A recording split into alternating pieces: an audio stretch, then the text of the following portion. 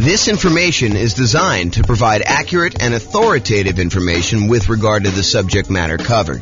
It is offered with the understanding that the presenters are not engaged in rendering legal, accounting, or other professional services. If legal advice or other expert advice is required, the services of a competent professional should be sought. Welcome to the Grand Rapids Real Estate Investing and Real Estate Financial Planning Podcast. Learn all about investing in real estate in Grand Rapids, Michigan, with a combination of real estate financial planning and modeling with numbers specific to Grand Rapids, plus syndicated, more generalized recordings of live and pre-recorded real estate investing classes. Not all of them specific to Grand Rapids. Be sure to stay tuned after the podcast for a message from our sponsors. Well, good morning and welcome, everyone. I am your host, James Orr, and today I got a really cool class. So yesterday, we went over the new loan comparison spreadsheet, which allows you to call up your lender, get the current mortgage interest rates for a variety of loan products, and then see the difference in monthly payment, which is really going to be the difference in how much cash flow you have if you're using them to analyze the same property. And then you could use that in order to make a decision about which loan to get and how much better that one is than another loan. And so the next thing that occurs to a lot of folks is, well, how do you actually compare and see what the difference is between one loan product and another loan product? And the most common version of that question that I personally get is, should I put 15% down or should I put 20% down when buying a rental property? And the reason I think this one comes up the most is a lot of folks believe that minimizing the amount of money you have investing in the deal is the optimal strategy, that is going to be the best way for you to approach investing in real estate, and that you should minimize how much you have in a deal every single time you buy a deal. And I'm here to tell you that there may be some situations where that is not the best thing for you to do. And I hope to explain that to you here today in this particular class. This class is going to be a really short class about the question, should I put 15% down or should I put 20% down when buying a rental property? And I will also warn you that you cannot just use my numbers. You need to call up your lender and get the exact mortgage interest rates for these different loan programs so that you can compare them side by side yourself with the actual numbers for that day, because they're going to vary. And sometimes it may not be this extreme. Sometimes it may be much more extreme than what I'm about to show you, but let's get started and look at this. So first thing is, call your lender, get the rates, fill in this form. It's a visual on the screen here of the form that I went over in detail yesterday. So go ahead and call your lender in order to get those. As I mentioned, your numbers will undoubtedly be different than what I'm showing you. You cannot just assume that, oh, James did the math for me once, therefore that is the math all the time. You need to do your math. This number does change over time. So really what we're doing is, you remember this shows you all the different government loan programs, the conventional owner-occupant loan programs. These are primarily for people doing like house hacking or nomad strategy where you're moving into the property. And then this kind of like greener section here is all the conventional investment property loans. And we've got 15% down with PMI, and then 20%, 25%, 30%, and 40% to show you. Today, I'm going to be focused in on this 15% to 20% kind of section. So this shows you the kind of like difference in monthly payments for the various loan programs for the investor loans only. And so you can see that the investor loan where you put only 15% down is significantly higher than the next loan program, which is the 20% down. In fact, if you just look at the difference in size of the drop here, you can see that the difference in size of the drop between going from 15% to 25% is way larger than the drop from 20% to 25%. And you might be thinking to yourself, wow, that's a really significant difference between going from 15 to 20 and 20 to 25. And yes, that is pretty common, because part of the problem is that when you get a 15% down loan, you also have private mortgage insurance. Not only does the interest rate change, not only are you borrowing less, you're going from borrowing 85% to borrowing only 80%, but in addition to that, you have private mortgage insurance, which is insurance that you pay to the lender to protect them in case you default. The lender's basically saying this, look, I would really prefer if you put 20% down if you got a loan. And you're like, but I don't want to put 20% down. They're like, okay, I'll tell you what. I'm willing to work with you on this. However, my concern is if for some reason something happens to you or something happens to the property and you stop paying on this mortgage, I might actually lose money or not be able to get all of my money back if I have to wait a few months for you to determine that you're not paying, then start foreclosure proceedings, hire an attorney, and maybe your tenant's not taking care of the property, and maybe I need to do a little bit of work on the property once I get it back, and then I need to go sell the property, and I need to pay a real estate agent, 4, 5, 6, 7, 8% in order to have them market the property and get the thing sold.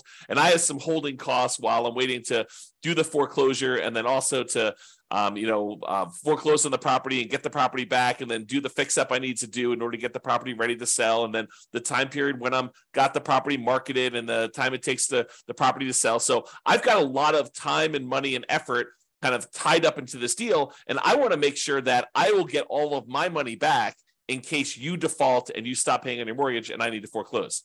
So I'll tell you what I'm willing to do. If you were to put 20% down, I feel as though that's a big enough cushion where I'm very likely, if all this stuff goes to poop and I need to foreclose on you, that I will get my money back. There's a possibility I'll lose some money, but the chances are pretty good that I will get my money back. However, if you want to only put 15% down, this is what we'll do. If you go pay this third-party insurance company that will insure me in case you default, and they will make up the difference, they'll make me whole for that amount that I'm short, then I will actually make you the loan with you putting 15% down. And so they say, you pay this third-party insurance company, you're paying them, you're going to pay them a fee to protect me. And that's what PMI is. If you put 20% down, you don't have private mortgage insurance, PMI. If you put less than 20% down, the lender's like, hey, look, I'm willing to make you this higher risk loan, but I want you to protect me in the process, okay? And so that's one of the things that's going on here. Let's look at the payment difference. I've just zoomed in on that loan comparison spreadsheet, and I'm just looking at the 15% down and the 20% column. It tells you the amount you put down, the amount of the loan that you're getting, the difference between those two. There's also a note in here about how many points there were. When I called up, there were actually points to get these rates. But here is the actual interest rate difference. So the interest rate difference between 15 and 20, the day that I called, which is not normal. I think that usually it's a little bit larger than this, but the day I called was only 1/8 of a point difference, which you may see it to be 1/8 of a point. You may see it to be the same. You may see it to be more than 1/8 of a point. In addition to that, there's also PMI on this 15% down loan, which is what we just talked about. So the overall effective interest rate difference is 7.22 versus 6.625. And again, when you call your lender, these will be different for you. You cannot use my numbers, all right? What that means, though, is when you borrow this amount, the two different amounts that they're borrowing, one has 15% down, one is 20% down, the difference in the monthly payment here is right here shown. So $24.81, $23.05. Basically, the difference here between those two shows you the number here. And so 50% down versus 20% down payment. The difference in cash flow between 15% down and 20% down is $326 a month. That's a big difference. It's the difference between that $3,062 and $2,736, $326 difference. So if you annualize that, multiply it by 12, you get $3,912 per year. So you'd get $3,912 more per year for putting 5% more of the purchase price down. Remember, it's not just that you're borrowing less, but it is that you're borrowing less. It's not just that, but it's also you have a lower interest rate and you no longer have PMI. So for the extra $22,500, which is 5% of the purchase price in this case, that you put down, you earn $3,912 per year more, which is a 17.39% return on the extra down payment. Now, technically, you'd save a little bit more on closing costs because your closing costs on a loan that's smaller is a little bit lower, but we're not taking that into account. It's relatively small.